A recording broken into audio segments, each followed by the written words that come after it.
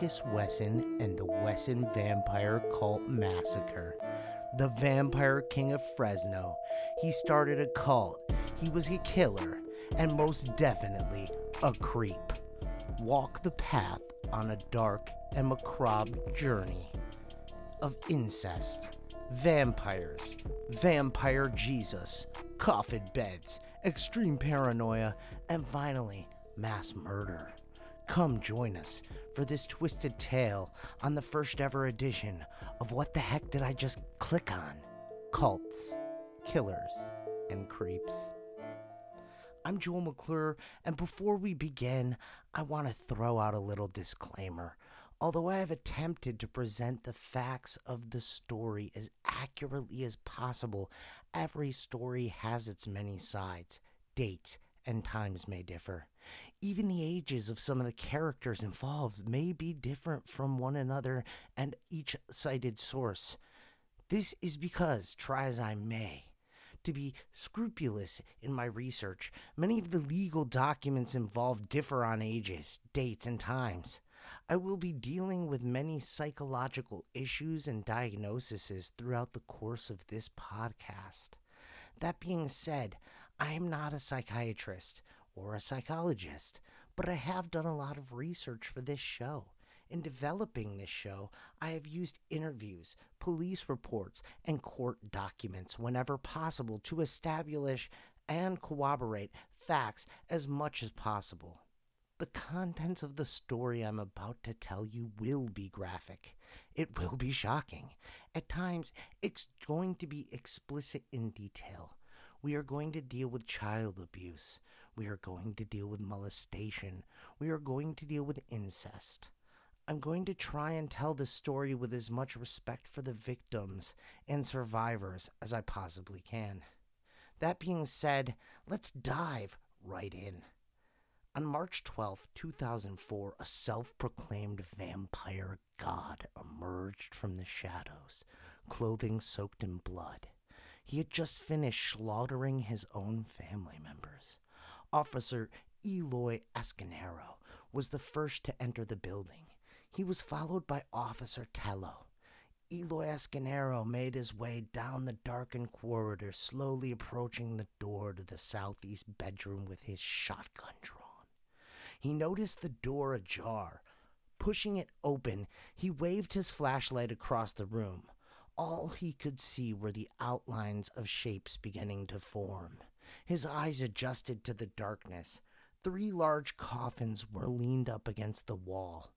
Officer Tello entered the room and found a light switch along the wall. He turned it on. Escanero dropped his shotgun in horror. Bodies were stacked on the east corner of the room, where a large pool of blood on the floor. The eldest victims, the most visible, covered the bodies of the children. But who was Marcus Dallas Wesson?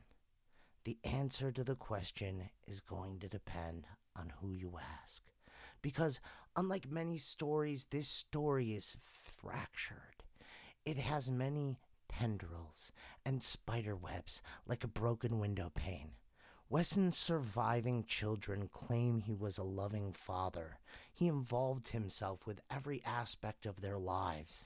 One of Wesson's sisters remembers Marcus as a young and delightful boy who loved animals and had a natural gift for healing. Police prosecutors, most of the rest of the public, and certainly myself, think Wesson was an evil like the which the world has never seen. Any love Marcus Wesson bestowed upon his children was from a perverse and abomination to the very word love itself. How can a man accused of the atrocities to follow have developed from a loving, nurturing, kind, and established young man that his siblings and mother remember, to the vile and monstrous creature we are about to meet. Marcus Dallas Wesson was born on August 22nd, 1946 in Kansas to Benjamin and Carrie Wesson. Benjamin was an abusive alcoholic with violent streaks, reportedly, and Carrie was a religious fanatic. But this is according to her sons, Marcus. Marcus seems to have lived a relatively uneventful life until he became obsessed with religion, a religion in which he created, most would label it a cult. For the purpose of this show, we will define a cult as a religion regarded as unorthodox or suspicious. In modern English, a cult is a social group that is defined by its unusual religious or spiritual philosophical beliefs, or by its common interest in a particular personality, object, or goal. Not all cults are dangerous. Many new religious movements spring from cults over the millennia of known human existence. This show will tend to focus on the darker side of cults. However, from time to time, we will engage in benevolent cults that do no harm at all. Marcus Wesson's cult is certainly not one of them. Wesson claimed that Jesus Christ was a vampire. Then he proclaimed himself to be, at times, Jesus Christ, and yet even still at other times, he was the vampire god. His theology is twisted, it's confusing, it's illogical. He had an amazing ability to memorize biblical scripture and twist the meaning. However, before long, he was writing his own scriptures. Wesson's mother reflected that when he was a child, he would play pretend as a preacher, leading his flock, where he was always the center of attention. Among his toys and what little classmates he could trick into coming to his backyard revivals. That game never ended for Marcus Wesson. It only grew more macabre, more bizarre. Eventually, he began to blend the Seventh-day Adventist religion he had been raised in with a strange mix of polygamy and incest. He taught his family that they were like vampires, different in the aspect that they had souls, whereas vampires were a perverted form who could not move around in the daylight because they were soulless. Marcus Wesson was a less than impressive student. He never earned enough credits to graduate high school. For most of his life, Marcus was a quiet individual, often fading into the background without much notice. Wesson grew to be a large man, but even as a teenager, he had more inclined to be bullied rather than the bully himself. However, it was his appearance, not his academics, and not his size, that made him stand out. While other students were wearing jeans and t-shirts, Marcus tended to dress in dress pants, a dress shirt, and a tie. When you began to study Marcus Wesson, you quickly realized no one could see the resemblance between the quiet young man with the crew cut, who loved his electric trains and refused all peer pressure for drugs and alcohol, to the 300-pound dreadlocked monster the world would be introduced to in 2004. I began to ask myself, could it really be true that the man who was once an ordinary ambulance driver in the army might be guilty of the multiple murders he stood accused of? What made this man go from saving lives to taking them?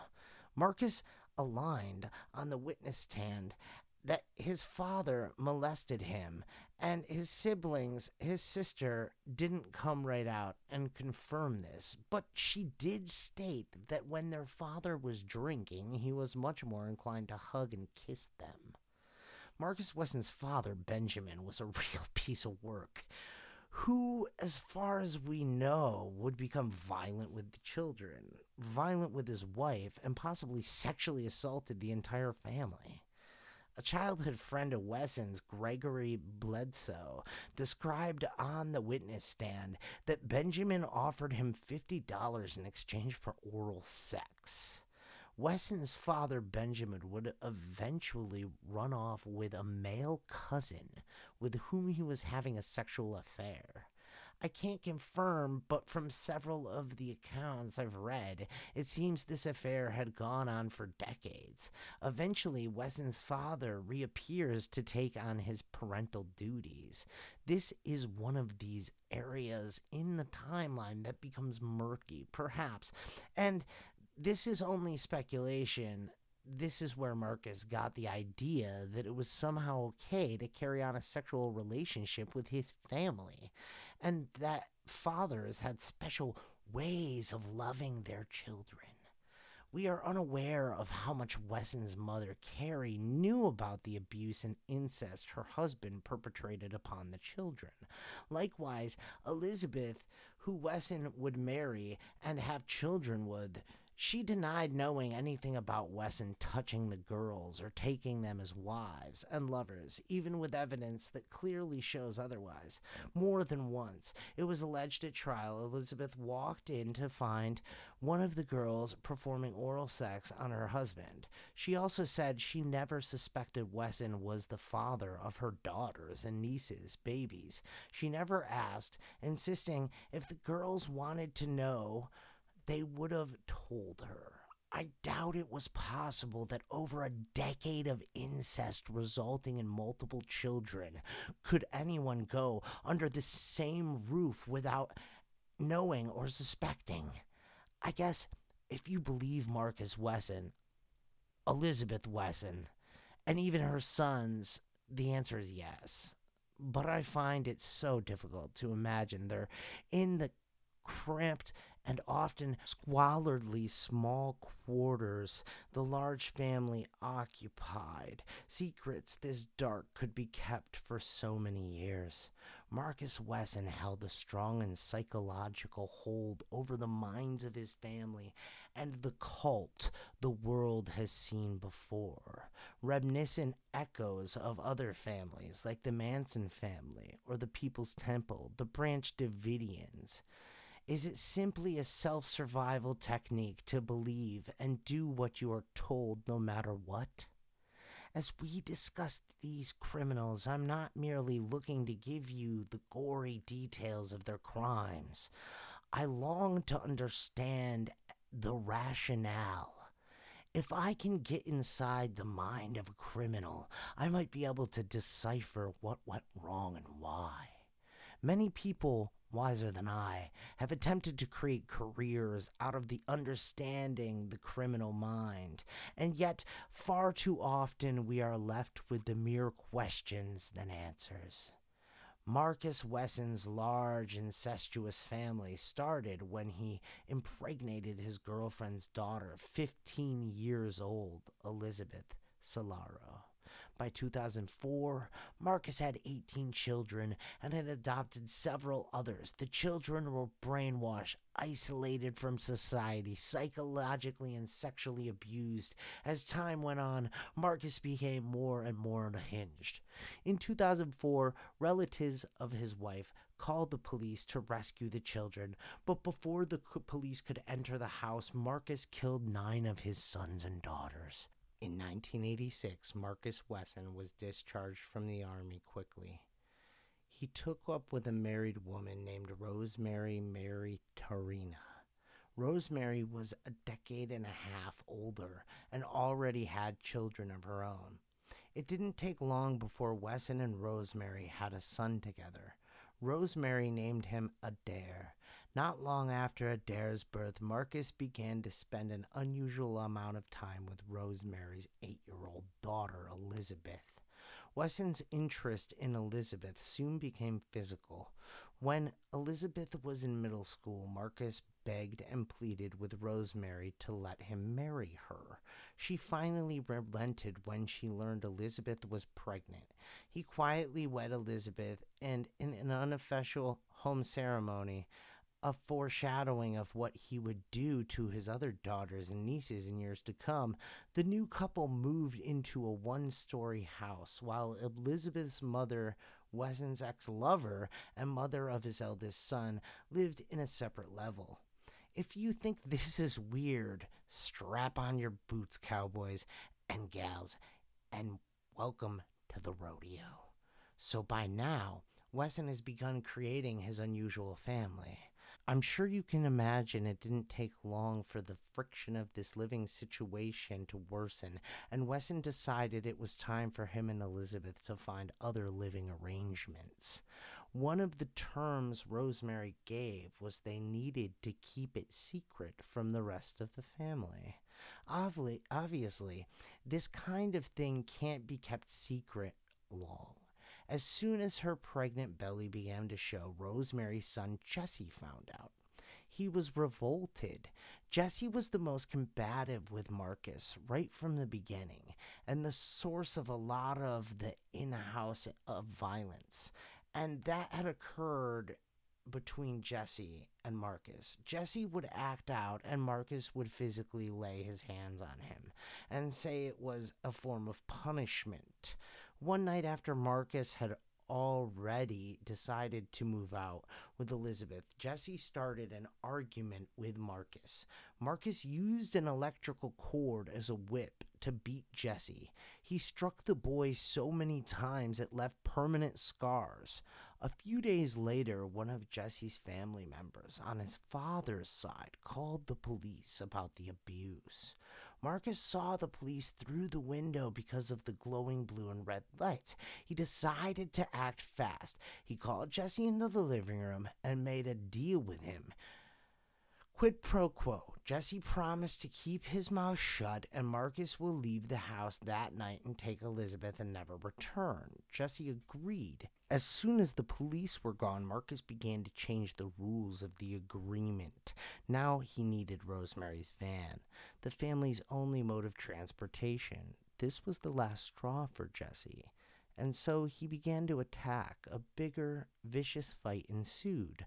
Marcus beat the boy savagely until Jesse found a screwdriver and held it to Marcus's throat.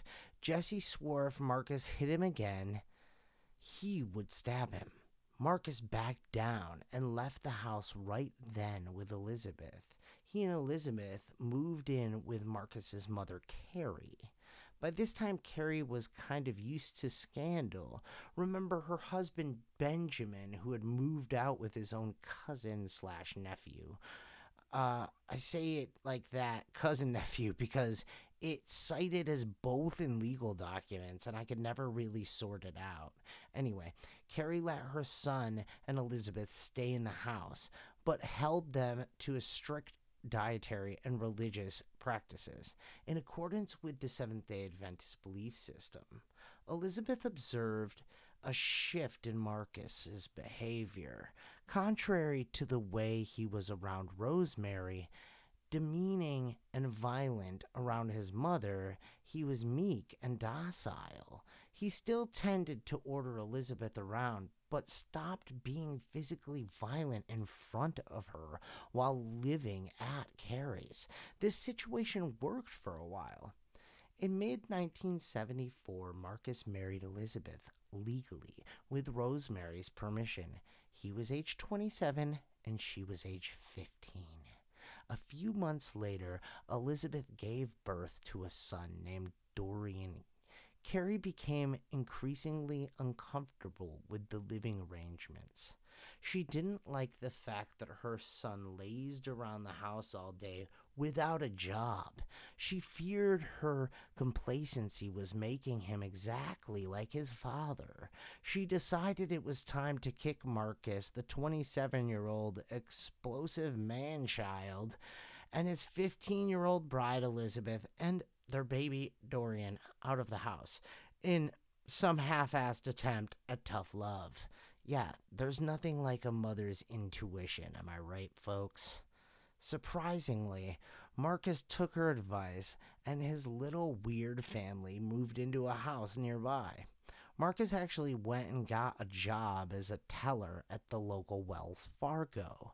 He shaved his unruly beard, he cut his dreadlocks off, he became a new man and a reliable employee. Elizabeth and Marcus settled into a comfortable routine, about the closest thing to normal in this story. By the time Elizabeth was 19, she had given birth to another son and two daughters. However, her fifth child passed away during childbirth. From the moment the children were born, Marcus treated them harshly. He did not tolerate crying, even when the children were just a few weeks old. When the babies cried, he ordered Elizabeth to beat them with a stick a half-inch thick. Elizabeth stated in court documents she didn't want to punish her children, but that if she didn't, Marcus would do it himself, and he would not be careful.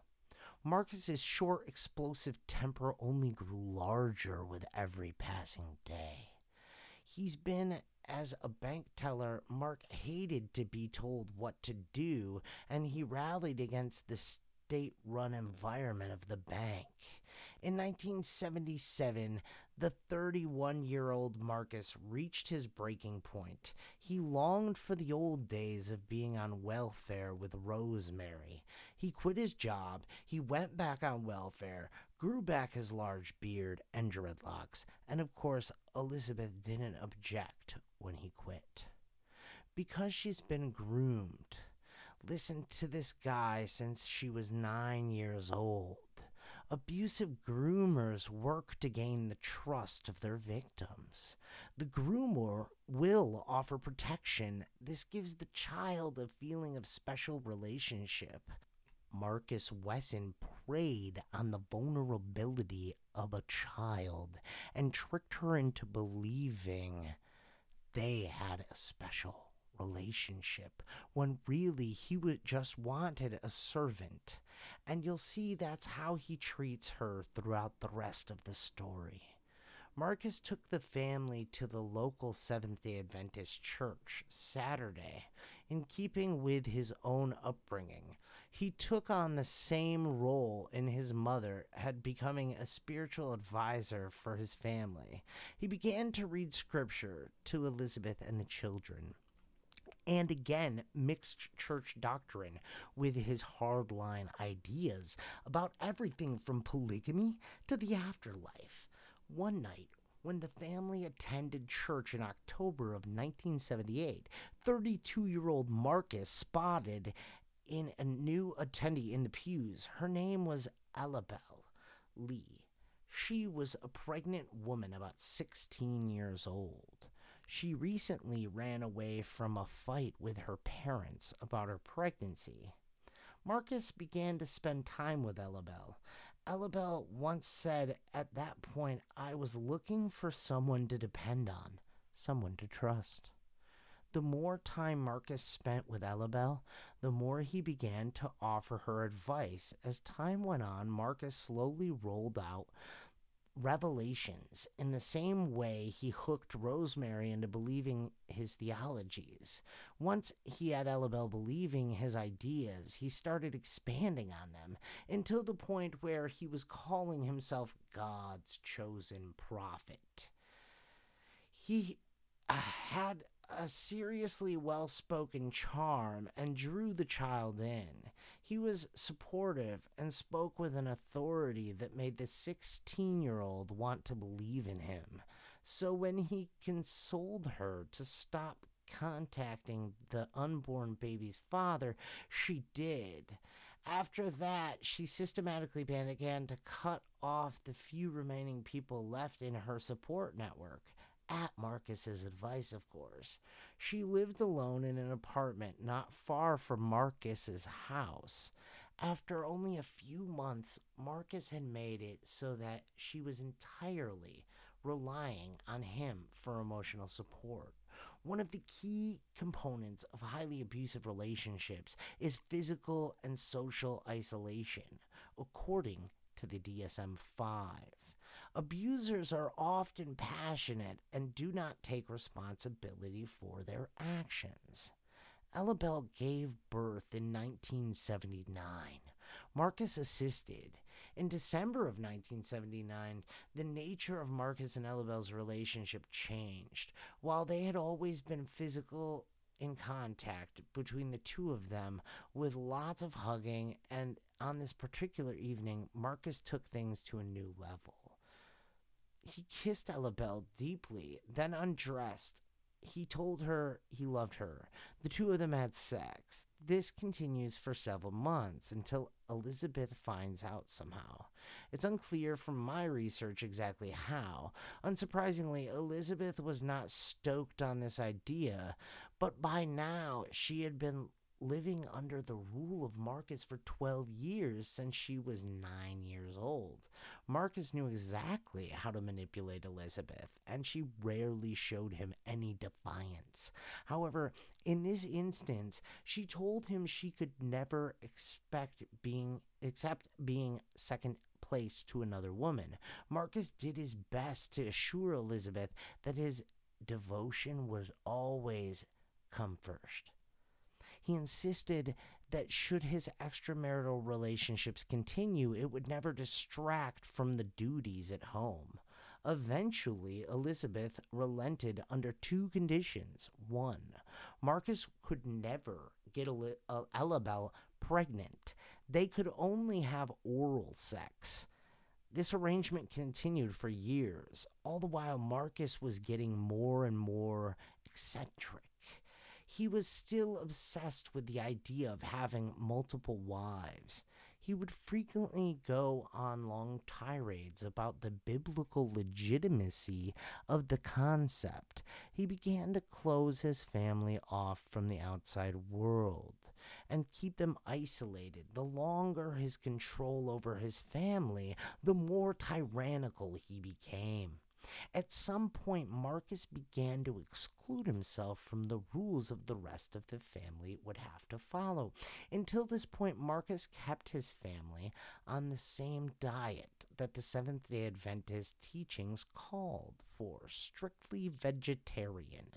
Suddenly, Marcus began to eat meat, but the rest of the family was forced to strictly eat vegetarian.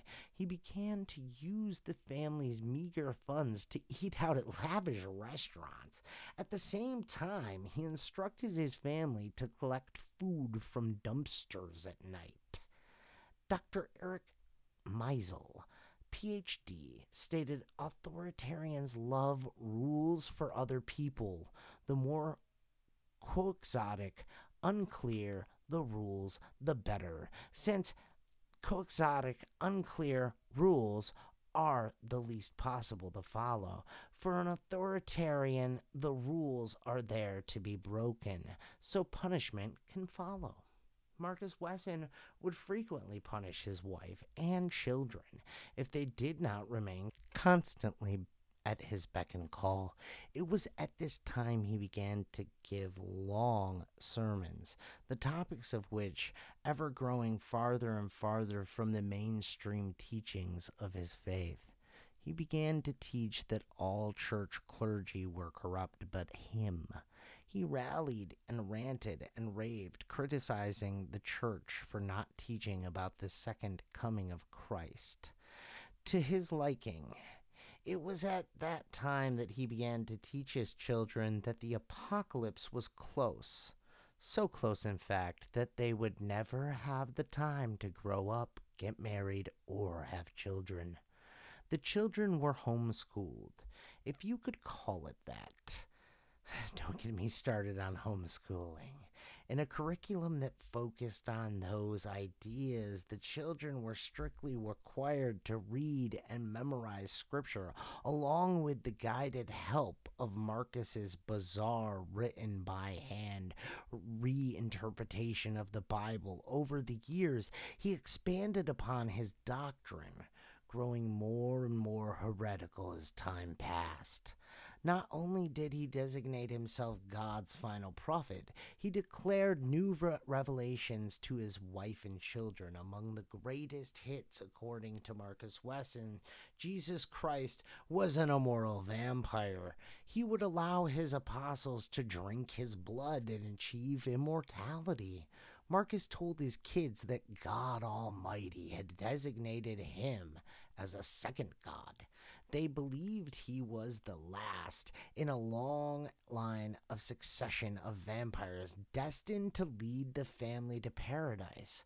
When Jesus returns to earth, the world would end soon in a blaze of fire and brimstone, and anyone who didn't believe would be sent to hell. Public schools, police officers, the military, and authority figures were all thought to be dangerous. He told his children government workers work for Satan, and they wanted to stop the children from going to heaven. Marcus believed the only way to protect his family was to expand it. In 1980, when Marcus was 34, Elizabeth gave birth to another son, Almy Wesson. Elizabeth tended to have her babies once a year. Later on that year, while Marcus was driving down the highway, his second eldest son, Adrian, had an accident. The 4-year-old was fiddling with the lock on the door and accidentally opened it while the car was in motion. He tumbled out of the door onto the highway. Before anyone could reach the baby, a semi-truck ran him over. Marcus scrambled to retrieve his son. He was miraculously relatively unharmed. After this incident, Marcus would use this event as a sign of God's blessings on his family. This psychopath actually thought he was the only man on earth who could interpret the Bible as God's chosen. In 1982, Marcus had not finished his affair with Elabel and decided it was time to make her one of his wives. He wrote her a letter asking to come to be his second wife. However, Elabel felt inferior as the second wife and declined the offer. She later said that she craved more commitment from Marcus. He cherished Elizabeth and he didn't cherish me. She didn't break things off entirely with him, though. She was still entirely emotionally dependent upon him. She didn't want to be left to raise her child all alone. He had already cut her off from everyone she knew and loved. Marcus tended to play Elabel's insecurity against her. See, he made sure to let her know Elizabeth was superior. This was a tactic he often see in cult leaders. Take emotional manipulation mixed with divide and conquer. In 1983, a year after declining the relationship advancement, Elabel finally broke it off with Marcus altogether. She bought a car and left for California for good, never saying goodbye. Marcus took her departure to heart. He had been so close to achieving his sick multiple wife fantasies, but he didn't give up or get rid of the idea. He just learned to be more careful in the future, not to make his wife jealous. Also, maybe why roam when you can get it at home? Why go to the mall when you can go across the hall? Ultimately, Marcus is blind to the societal norms for Elabel leaving. See, it's at this point that he begins to separate his family from society even more. With some lies to the bank and a few saved welfare checks, Marcus bought some land in Santa Cruz. All 9 of the family members lived in a small, pre-constructed house on the land. At this point, no one left the property but Marcus, not even Elizabeth. They were way up in the mountains. However, Marcus would spend long hours in town and never bothered to explain his absence. Marcus, being the winner, he failed to pay the mortgage. So in less than a year, by 1984, the house was repossessed. At this time, Marcus moved his family to Fresno, California. They moved in with Elizabeth's sister and a few of her cousins who hadn't seen the family in almost 10 years. Think about what a fun family dynamic that is. Your sister and her 6 brats, along with your stepdaddy brother in law, show up on the front doorstep, and after 10 years, no call, no show, and need a place to stay. So you and the rest of your cousins move over and let him in. It's reunion time. Also, Marcus's firstborn son Adair, who he had with Elizabeth's mother Rosemary, lived there. None of the adults in this house had jobs, so they paid Marcus part of their welfare checks to homeschool the kids in the household. Marcus also began to lead the entire family in Bible study 3 days a week. The rest of the family, including Elizabeth's cousins, became inspired by Marcus's to undergo a religious revival, converting to his belief system and way of thinking. They began to approve his teachings. At this point, he changed the diets of his nieces and nephews to strict vegetarianism. He made them all dress in long, modest skirts for the girls and pants for the boys. He exerted punishment with a stick wrapped in duct tape. No one complained unless they faced his wrath. He had complete authoritarian control of the entire house. Neighbors at this location said the children were like robots. They did not complain, spoke only when spoken to, were unfailingly polite. Another neighbor noted that at trial they did not seem like ordinary children, and that they heard one of them call Marcus Master. On more than one occasion by 1986, when Marcus was 40 years old, 3 more children have been added to the pile. This brought the total child count to 9. At this time, Marcus begins to instruct his kids to only call him Master or Lord. When they pray, they are instructed to pray directly to him. He told them he had a monopoly on religious truth. So after the 12th birthday in 1986, Marcus began to molest his niece Sophia. He told her it was something he did to all of his daughters. He said his daughters needed to know how to please a man and prepare them for marriage.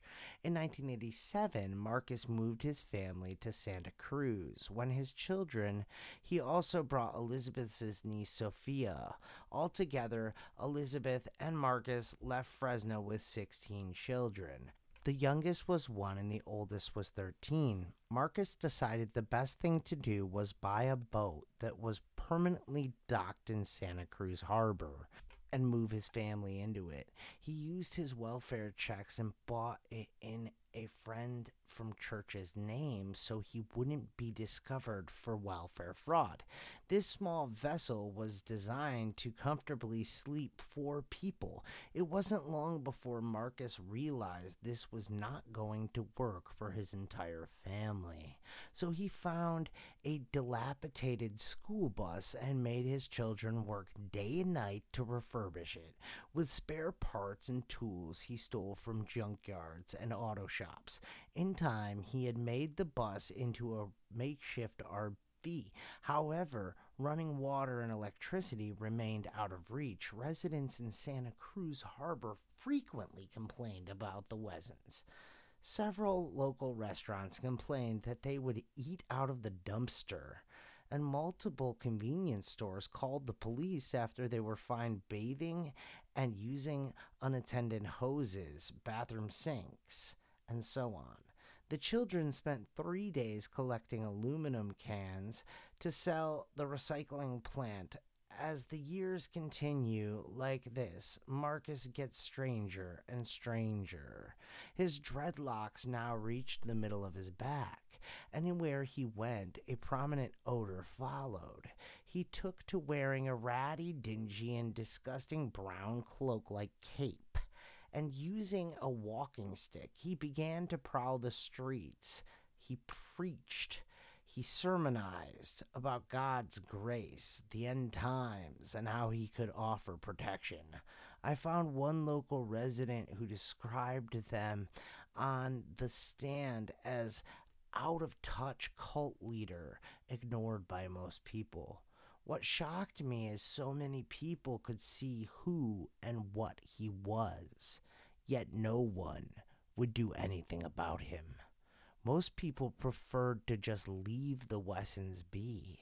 Concerned citizens did call Child Protective Services several times, but they were unable to keep up with the nomadic family. See, the problem was Marcus knew to move around a lot. After one visit, the Wessons family disappears into the mountains for weeks, and CPS could never conduct a follow up investigation. After a year in the bus and the boat, Marcus's children pleaded that they be given more comfortable accommodations. In 1988, Marcus made yet another scheme with a landowner outside of Santa Cruz. A.J. Wheeler agreed to rent out a quarter of an acre of unoccupied land to the Wessons for $500 a month. The family was allowed to camp on the land and eventually own it outright in a rent to own sort of scenario. The landowner agreed to keep his name off the official lease, probably to avoid any sort of welfare entanglements. Unfortunately for Marcus, the state of California recognized a discrepancy in his official boat ownership paperwork, and they launched an investigation. Marcus was facing potential prison time. So he cut his hair, cleaned himself, lawyered up, and showed up at court for the first time. In 1990, Marcus faced charges for welfare fraud. Marcus Wesson was what psychologists call a self-monitoring social chameleon, able to change and adapt his behavior to any situation he found himself in. So while in court, he was well-spoken, but when at home, he became a monster. Marcus had grandiose delusions of being a second god. He thought he was smarter than everyone. So, of course, against his lawyer's advice, he argued that his boat was his home. Therefore, he had a right to purchase it with his welfare checks. Investigators knew it was impossible for his large family to live on such a small boat. So after minimal digging, they discovered the campground where the family really stayed most of the time. After only an hour or two of deliberation, the jury convicted Marcus of welfare fraud and perjury. Marcus was sentenced to 3 months in prison and 5 years of probation. After his incarceration, he continued to try to get around the law. Marcus sent numerous letters to the judge asking to have the convictions overturned and filled multiple motions claiming public defender refused to file pretrial motions. All of his motions and appeals went nowhere. Marcus was released in 1991 after serving his 3 months, realizing he couldn't manipulate the court system the way he could manipulate his family. He put him ever at odds with society. Marcus established a philosophy from then on for dealing with the government. He refused to sign any documents. This included his own children's birth certificates. He documented this in the handwritten treatises he used to, air quotes, educate his children. Marcus wrote, quote, "A man is in the jurisdiction of equity, ethics, and legality when he takes advantage of loopholes in the law for the benefits of his family." End quote. The only thing incarceration taught Marcus was he keeps his family even further segregated from society. After his welfare fraud conviction, he had no way of paying for his large family. Luckily, his eldest son had just turned 18, so he was eligible for welfare benefits. The checks were passed on to Marcus. He used the money to improve the campsite his family were still living in. It seems that at this same time, his desire for isolation seemed to ramp up. So did his sexual perversions. After he returned from prison, he began to sexually abuse his own daughters, starting when the girls were as young as 7 or 8 years old. He abused them multiple times a week. He avoided intercourse until the girls were 17, but he still made the girls to perform other sexual acts. He told all of them that he was preparing them for marriage. Elizabeth agreed to all these acts by turning a blind eye. However, she refused to participate in the molestation. She knew it was occurring. Several times she walked in on the crimes over the years. Elizabeth was in a deep state of denial. She was psychologically incapacitated when experiencing the possibility that her children are being sexually abused. Denial can hinder a mother's ability to acknowledge abuse has occurred in the first place. Elizabeth clung to her denial in order to shield herself from the sick reality of her husband's actions.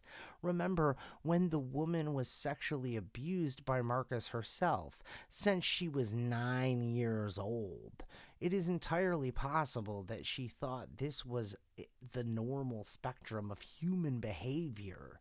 In 1993, Marcus was inspired by David Koresh, of all people, to intensify his sexual abuse. During the wide media coverage of the Waco standoff, Marcus watched the event with his family. He told them David Koresh was a godly man. The government should not be interfering with his family. Marcus decided it was time to have a large family like the Branch Davidians. He told his daughters Elizabeth was past the age where she could have children. Elizabeth was only 33 at the time, but creepers gotta creep. She did have 9 children between the ages of 15 and 26, so we'll give her the benefit of the doubt. Or not being able to have any more, Marcus gathered all the girls in the house except for his wife in a room. 5 of the girls are his biological daughters, and the other 4 were his nieces. Their ages range from 7 to 17. Marcus told his girls that great men like David Koresh had large families in order to lend them to the afterlife. He told them in order to lead more people to heaven, they would need to bear his children. They would be surrogates to Elizabeth since she could no longer have kids. It took some convincing, but being the manipulative weasel he was, it didn't take long. Most of these girls have been raised from birth to believe Marcus Wesson was a god. Marcus then went to his wife and decided to tell her family his new plan. Surprise, surprise. She was actually uncomfortable with it. For Elizabeth, Marcus had finally gone too far. Even for a woman who had spent half her life following his every word unquestionably, she told Marcus they would have to talk about it later. But after several conversations, she agreed to the request, with the stipulation that the girls had to be 18, and Marcus negotiated her down to 17 and a half. In the meantime, Marcus focused on his goal of making the mountain campground habitable to his standards. By 1995, he finally felt like he had succeeded in turning the land into a military-style encampment. He was proud of his compound. He had a long green army barracks with bunk beds installed for the children, a 5,000-gallon septic tank, and a makeshift outhouse for drinking water. They filled up dozens of gallons of milk jugs on occasional trips to Santa Cruz. They had no electricity. This is the place Marcus, air quotes again, marries the first of his daughters, one at a time, starting with Sophia, his niece, now aged 20, then her half sister Ruby, and his own daughter Kiani. He had them place her hands on the Bible and swear allegiance to them, then gave them all wedding rings. Marcus and finally achieved his goal of a polygamous marriage. He just had to use his home family to do it. Within just a few months, Marcus had impregnated all three of his new wives. However, he kept the fact that the girls the fact of the girls as quiet as possible. He told his sons and nephews that the girls were artificially inseminated. The girls went on without any kind of medical care throughout their pregnancies. Kiani did not even see a doctor until 2 weeks before her due date. The following year, Sophia and Ruby had their children on the birth certificates. The women mark the father as unknown at the direction of Marcus. During this time, the family was surviving on oatmeal and watered down soup. They had no money to get to Santa Cruz to even collect water. Marcus's niece, 26-year-old Brandy, was starting to get fed up. Being one of the oldest girls, she often fought with Marcus. Marcus didn't understand that as a child, she had a learning disability. As her homeschool teacher, he often physically abused her when she did not learn as fast as the other girls. After the first few babies were born, Brandy put two and two together and realized that Marcus would move on to her next. She was disgusted at the thought. She woke up early in the morning one day and ran away. She managed to hitchhike to Santa Cruz. She called her mother Rosemary, Elizabeth's sister. It had been 10 years since Rosemary saw her daughter after abandoning her with Marcus 10 years earlier. She wasn't exactly pleased to hear from her daughter. At first, she told her to go back to Marcus. After some tearful begging and pleading, Rosemary eventually agreed to come pick up Brandy.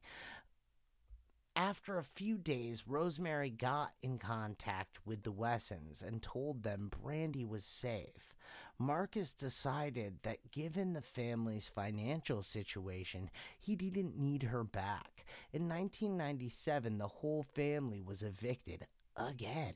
The owner of the land Marcus was renting passed away, and the owner's son kicked the Wessons out. Marcus decided it was time for his eldest sons to move out and find work. 24-year-old Dorian and 23-year-old Adrian were told they needed to send money back for the first 2 years they lived on their own. This created an income for Marcus, but it still wasn't enough.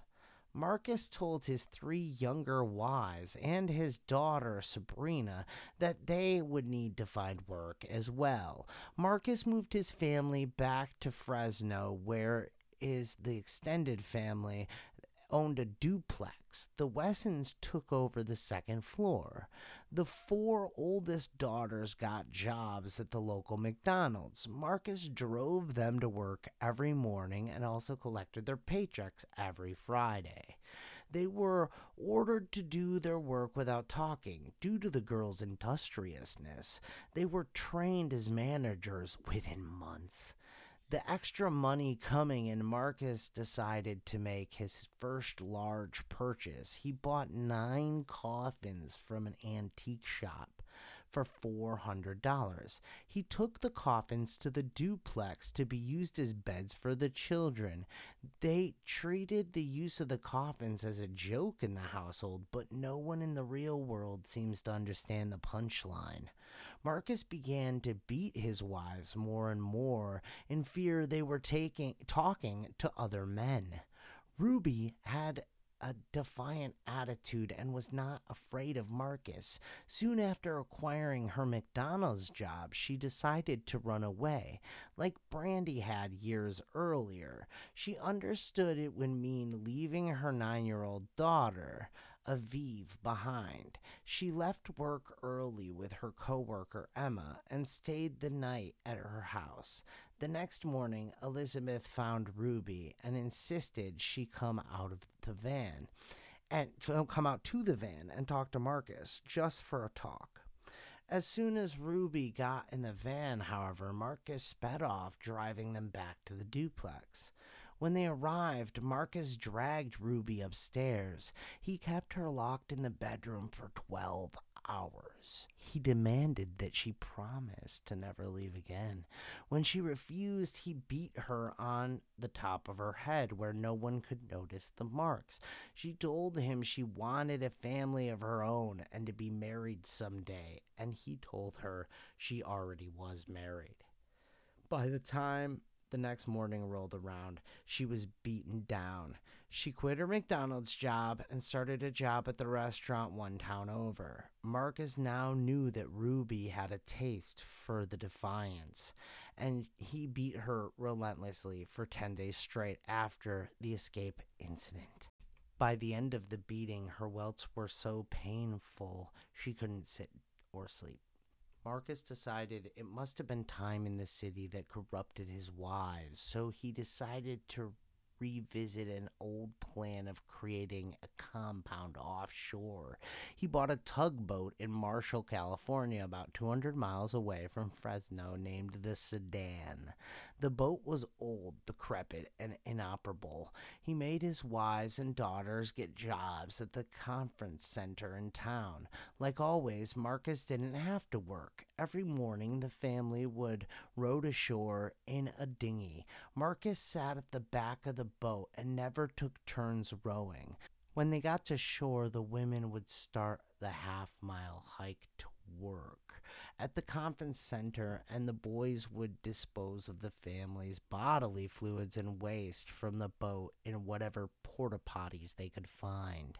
The women would work 10-hour days in the kitchen and the conference center, so to keep his wives from having wandering eyes, once a week he would host what he called girl talks. During these talks, he would instruct his girls one-on-one about the tenets of womanhood and probe them to make sure none of them were talking to any men at work. Tattling was encouraged, and if any of his women were found in violation, he would spank them for many hours afterwards. He would force them to kiss him. The women would regularly be called into the back of the boat to be sexually assaulted by Marcus. He played the women off each other. I genuinely think most of the girls didn't know what was happening to them. His niece Sophia said, quote, "Each of us had a totally different life with him. He knew each girl individually. Some were stronger than others. Some were weaker in some ways. That's how we worked." Marcus had manipulated all of his children and wives since they were small. He had an exploitative, authoritarian, manipulative personality. It took a calculated and well-timed mind to keep 18 children in line and in the dark about all the sick, perverse deeds he was a part of. Marcus Wesson used shame to keep his family in line. Authoritarian personalities tend to want you diminished and broken. That is how they keep you in line. That is how they control you. And Marcus Wesson was a sick master of it. Religion was one of Marcus Wesson's main tactics of control and shame. It was on the Sedan that Marcus began working on his masterpiece of religious manipulation, his magnum opus of theocratic perversion. The title of it was In the Night of the Light for the Dark. It was a 1,000-page document, all composed of on an old typewriter, a genuine mishmash of poetry, autobiography, and religious ideology. Marcus Wesson's doctrine, all he decided to give himself a new vampiric name. Marcus was now called Jiva Mark Suspire. Some of his kids' names were changed as well. His 1-year-old son and his daughter Kiani. He called the boy Jiva and combined of Jesus and vampire. Marcus later said his teachings were meant to be metaphorical and not taken literally, but his children claimed they had no idea what he was talking about or meant by any of it. His children understood that their role in the family was to serve Marcus Wesson and his every whim and his every will. By the middle of 1998, the family of 20 had been living on the tugboat of the Sudan for a better part of a year.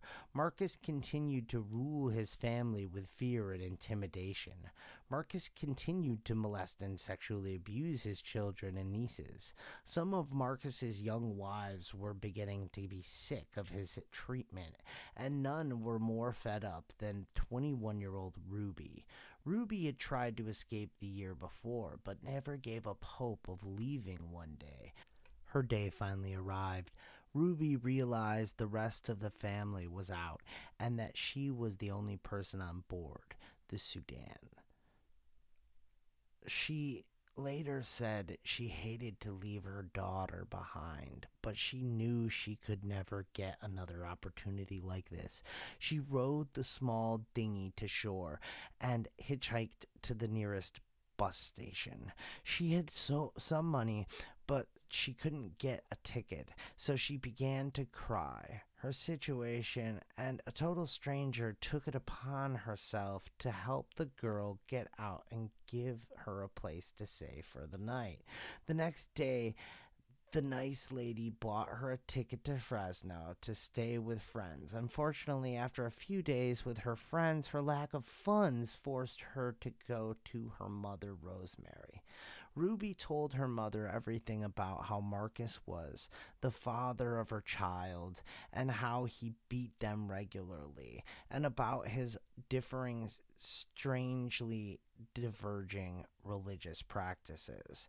Her mother was unmoved. She told her daughter that it was her choice to marry Marcus as a 17-year-old, and that she would need to live with the consequences. Ruby could see there was no reasoning with her mother. She left for her half-brothers, but only a few days in passed and Elizabeth showed up to talk to her into meeting up with Marcus. Ruby knew her second escape plan was failing, and she wondered if she would be doomed to live with this family forever.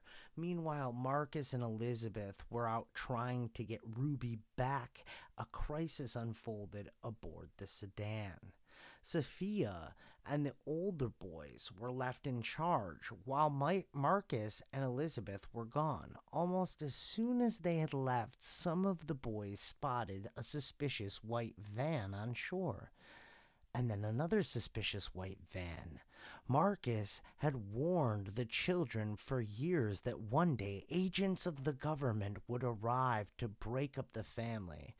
Safina watched the two vans as they continued to drive in circles. She could just make out the word progressive on the side of one of the vans. Sophia gathered and led the children under deck and collected the .22 caliber pistol she was ready to carry out her orders. Marcus had taught the children how to carry out a murder-suicide pact if the government ever closed in on the family. Marcus had said on more than one occasion that it was better for the family to die together and go to the Lord than to be taken by Child Protective Services.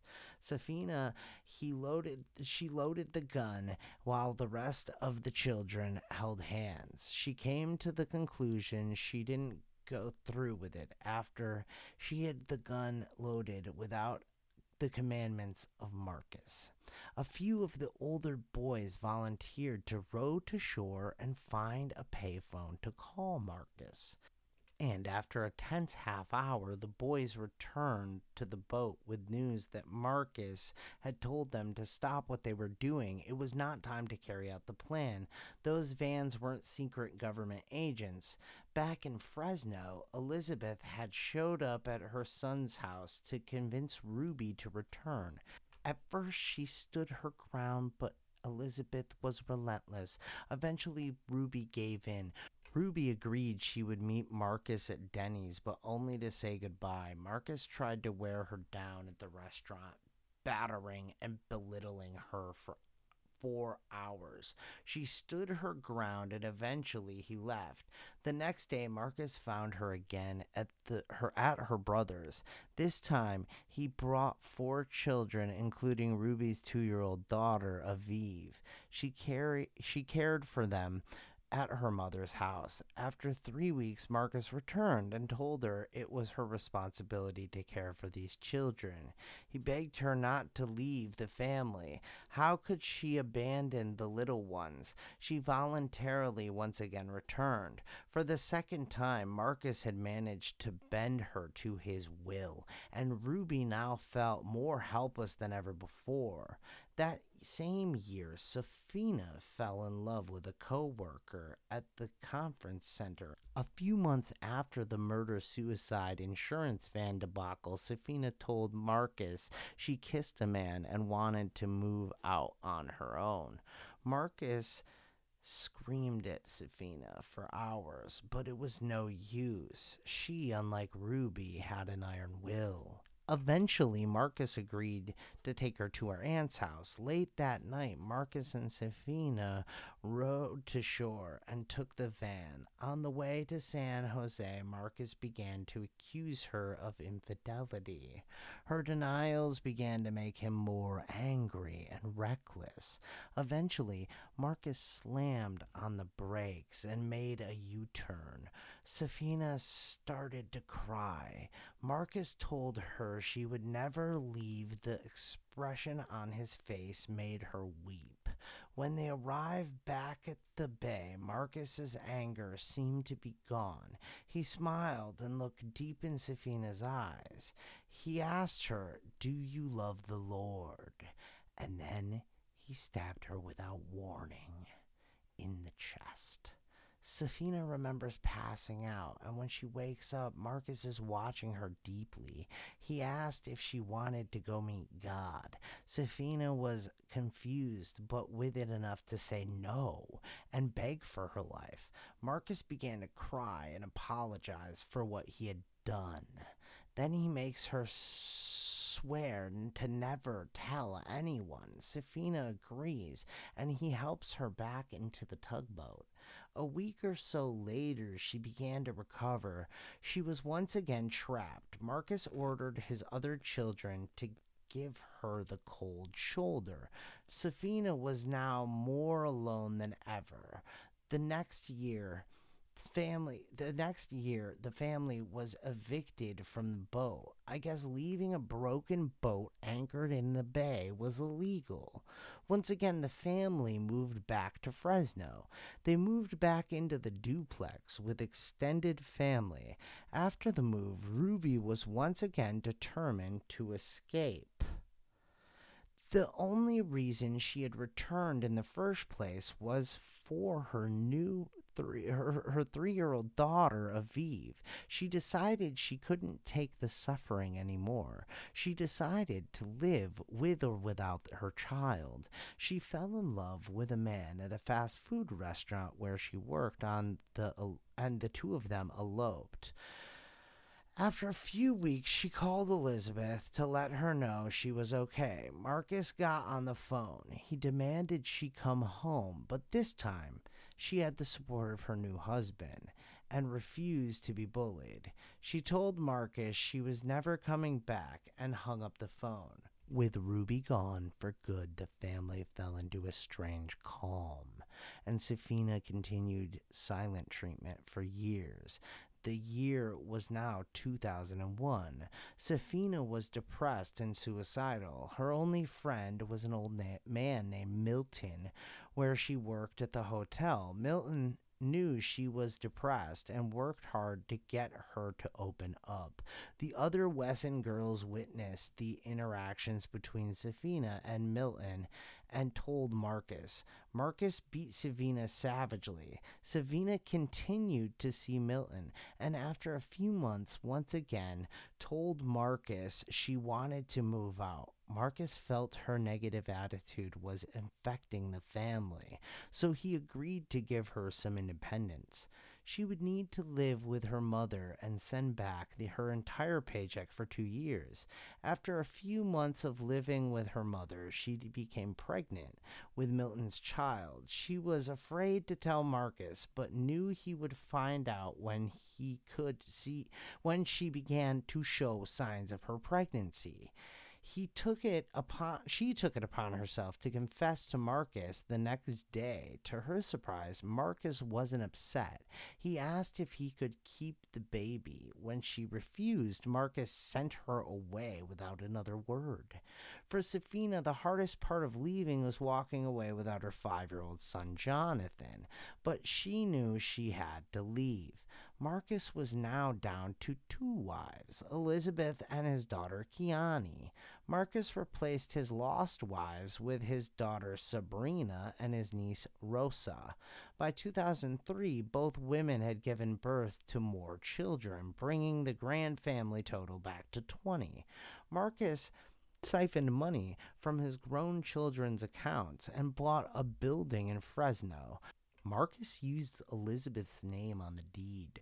Remember, we talked earlier about how Marcus had an aversion to signing anything himself because of his many welfare frauds. He had a good reason, fearing legal trouble. This time, the building was sold as a business. No one was supposed to be living there. The family moved in under the cover of darkness and in secret. The children were kept in the house at all hours except under special circumstances. Other people who worked in the area knew some of the Wessons were coming and going from the building, but had no idea 20 people were dwelling within it. The family managed to stay in the building for a year before the city caught wind of their illegal inhabitation. In March 2004, they were evicted yet again. No one in the family was surprised to be evicted again. By now, this had become a routine part of life for the Wessons. Safina, however, was disturbed when Elizabeth told her the family would be moving, but refused to tell her where they were going. Safina's now 8-year-old son, Jonathan, lived with Marcus and Elizabeth, so she had good reason to fear them disappearing. She decided that if she was ever going to get Jonathan back, she had to act fast. She decided to contact Ruby. Ruby had completely cut herself off from the family, unlike Safina, who still had some contact. Ruby's 7-year-old daughter, Aviv, was still being held captive by Marcus. Ruby agreed it was time to take their children back before Marcus could disappear for good. They began to network to extended family who knew about the abuses Marcus inflicted upon his clan. They needed to be careful who they talked to. They knew many members of the family at large hated Marcus. With the help of their uncles and aunts and cousins, they formulated a plan to show up at the house and force Marcus to turn over Safina and Ruby's children. If he refused, the men would distract Marcus while Ruby and Safina ran in to get the kids out. They executed the plan on March 12th, 2004.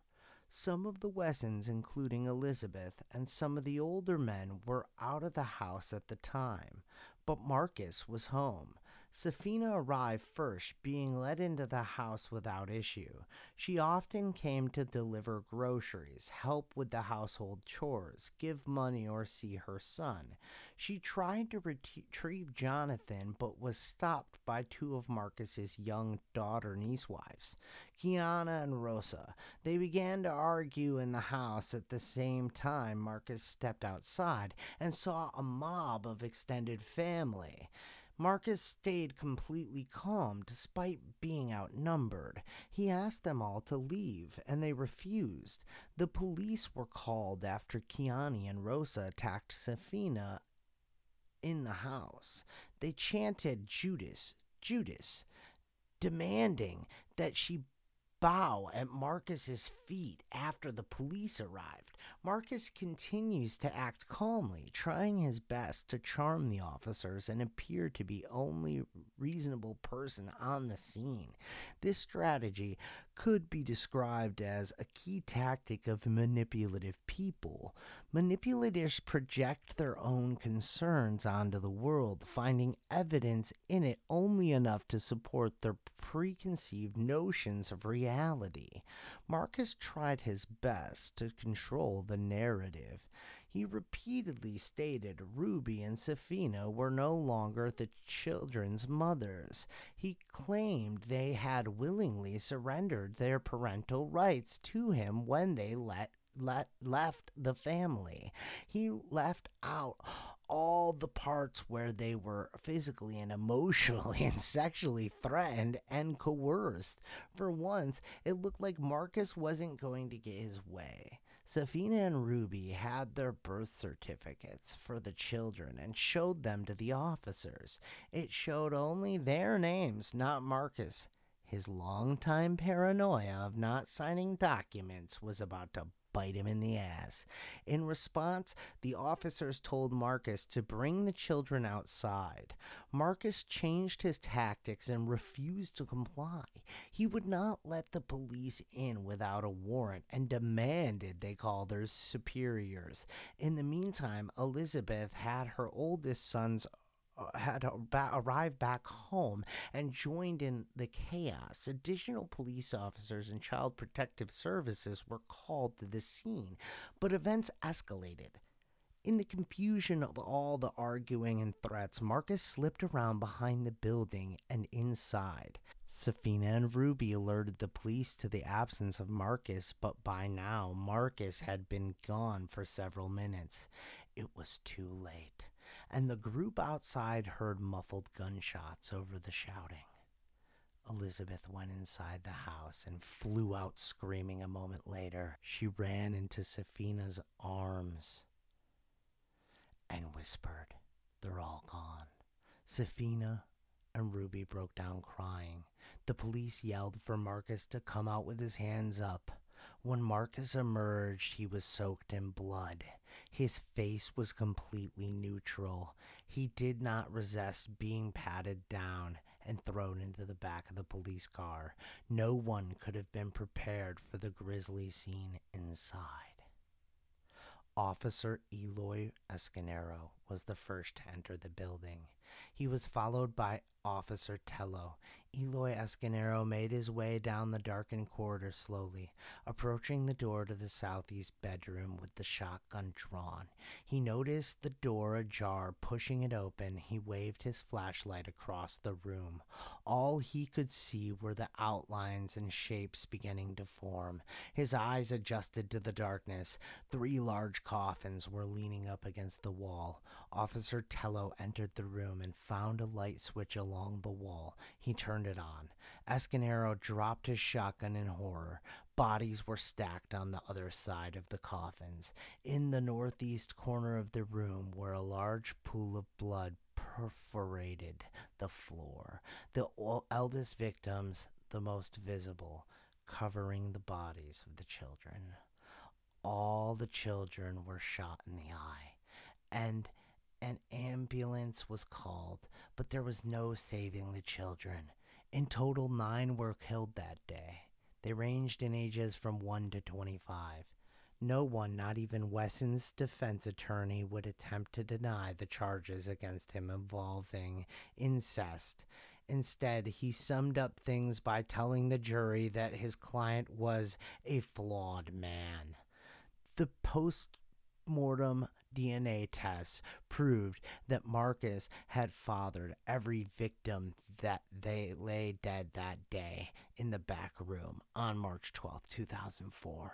Neither Wesson nor his attorney made any effort at explanation, although the 1,000-page book Marcus had written titled In the Night of the Light for the Dark contained within it a section he titled The Premium of Incest.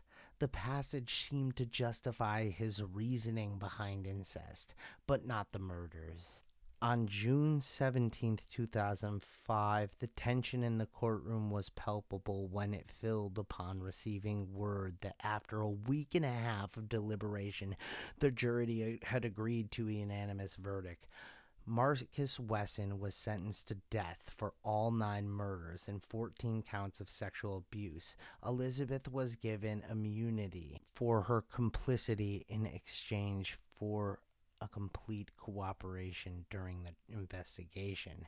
Today, the brutal legacy of Marcus Wesson lives on, and several of his children still appear to be in contact with him. In 2006, federal court orders froze any death penalty cases in California, and on March 13th, 2009, Governor Gavin Newsom signed Executive Order N-0919 instituting a moratorium on the death penalty in California in the form of a reprieve for all people sentenced to death. The executive order also called for repealing California's lethal injection protocol and the immediate closing of the execution chamber at San Quentin State Prison. The order did not provide for the release of any individual from prison or otherwise after any current conviction or sentence. Pursuant to the executive order N-0919, no executions can take place. What I'm about to say is political, so if you don't want to hear it, cover your fucking ears. Fuck Gavin Newsom. If anyone deserves to die, it's Marcus Wesson. I don't care what you think about the death penalty. It's reserved for the most extreme cases, and I think we can all agree this is one of the most extreme cases. We don't know entirely what happened with the remaining family. We don't know some of the younger children were cared for by Elizabeth, and some of the older children managed to get state-sponsored counseling. They have done their best to adapt to a new way of life. They can never forget that day in March, or the punishment they suffered at the hands of Marcus Wesson. Wesson sits on death row at San Quentin. Marcus Wesson is 72 now and is unlikely to ever face any form of execution. Marcus Wesson's sentence seems to have been converted from death to life without parole after the moratorium on the death penalty was placed in his state of California. So, where are the rest of the Wessons today? A reporter who interviewed the children shortly after the murder decided she couldn't just stand by. Alyssa Sofios acted on instinct despite knowing she was breaking a large rule of journalism: never become part of the story. She invited 3 of the women to live with her. Elizabeth, Gypsy, and Kiani had never been to school, had no money. Alyssa knew this. The 4 women lived in an apartment together. Since the arrest, Gypsy has gone on to have a daughter with a different man and named the girl Alyssa in honor of the woman that took her in. Kiani also has a daughter of her own. Marcus Wesson started a cult. He killed half his family, and most definitely, he was a creep. I hope Marcus continues to rot in San Quentin, but I wish he would get the death penalty, like he was sentenced. As long as California has its liberal head shoved up its liberal ass, that won't ever happen. That's all for now, folks.